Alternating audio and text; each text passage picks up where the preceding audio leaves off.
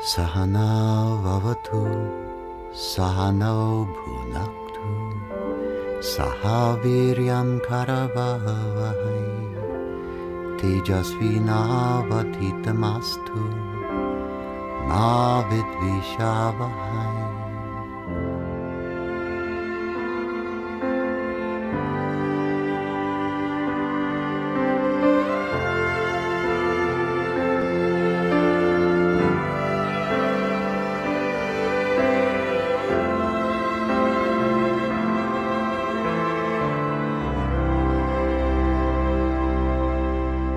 How can somebody really stick to their practice, a regular, twice-a-day, systematic practice?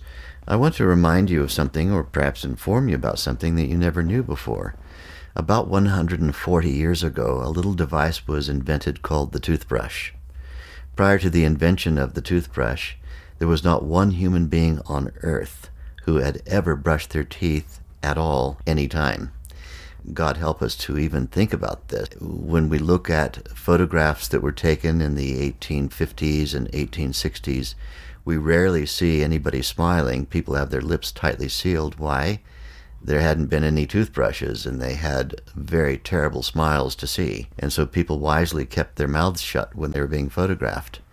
With the invention of the toothbrush, the great freedom of being able to brush your teeth and remove all of the detritus and remains of the day's feasting and freshen the mouth, and to do that at least twice a day is something that you hardly have to convince anybody to do. You get to keep your teeth for your whole body life. You don't end up with snaggly teeth, and imagine if you didn't brush your teeth for a day, how horrible your mouth would feel. Now, it may seem a crude juxtaposition, but regular practice of Vedic meditation is just like that. Once you've learned it, you've learned a technique which reliably removes your fatigue, removes the residual effect of overloads of experience you've had in a given day, removes stress, eliminates stress, and makes your behavior not the behavior that's as if the stressful phenomenon is still going on all the time, but to whatever extent it was appropriate for you to behave stressfully in a given moment. Now that that moment's over, your body's able to come back to relevant, broad-based, adaptive behavior because you practice meditation twice a day. The effect of it is so delicious. Sitting and closing your eyes and meditating, once you've learned it within a week to 10 days, you can't imagine missing it any more than you would miss brushing your teeth. The effect of it is so palpable and so lovely every time you sit down and close your eyes. It's not a chore. It's an absolute supreme delight. In fact, you find yourself looking forward to it, as in, oh, it's 2 o'clock in the afternoon or 3 in the afternoon. I only have a couple of hours to wait before I get to practice my next session of Vedic meditation. You rise in the morning, you brush your teeth and freshen up, and then you think, oh, before I have my breakfast, I get to practice my Vedic meditation technique. And once you've become a regular practitioner within a week or 10 days, the idea that you would miss a session prior to having breakfast, or that you would miss a session at the end of the day, becomes kind of anathema to you. It's a little bit like if somebody said to you, hey, let's just not brush our teeth for a week and see what it feels like. I don't think you'd volunteer for that experiment. If someone said to you, hey, what would happen if you didn't meditate for a week? The thought to you would be not a pretty thought.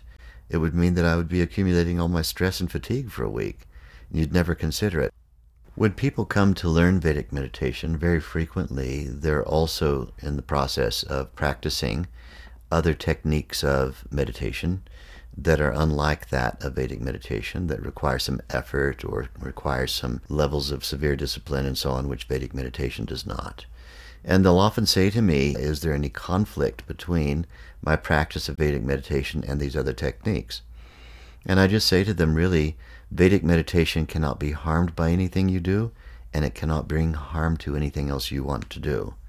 You practice your Vedic meditation, and after your session of 20 minutes, if you want to go and read the encyclopedia, you can read the encyclopedia. It might require a lot of discipline for you to do that, but there's no harm. It won't hurt your practice. Vedic meditation might make other meditation practices seem more tolerable, but it also might begin to deliver the benefits that those practices promise after 10 years, 20 years, or a lifetime of practice, you might find that your Vedic meditation, in fact, supersedes the need to practice those other techniques. That would be an individual decision. It's not a thing that we particularly recommend that you don't practice other things. You might arrive at that conclusion on your own, and in fact, our experience shows from teaching this for the last 50 years to hundreds of thousands of people that most practitioners of Vedic meditation happily let go of their other practices simply because the Vedic meditation is doing the thing that the other meditation techniques purported that they could do if you just stayed disciplined and continued using effort for many years. And so this individual decision is made by every Vedic meditator. Do I continue with these other things? I mean, after all, there are only so many hours and minutes in a given day.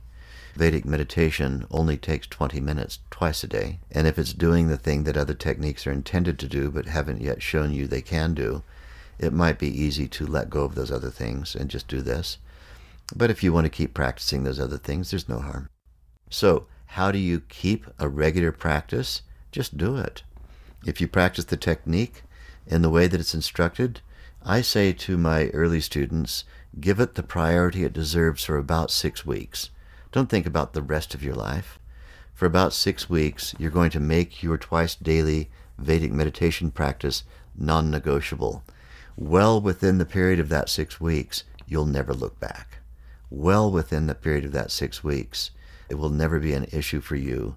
Am I going to be regular in this practice or not? It will become a natural assumption of your everyday life.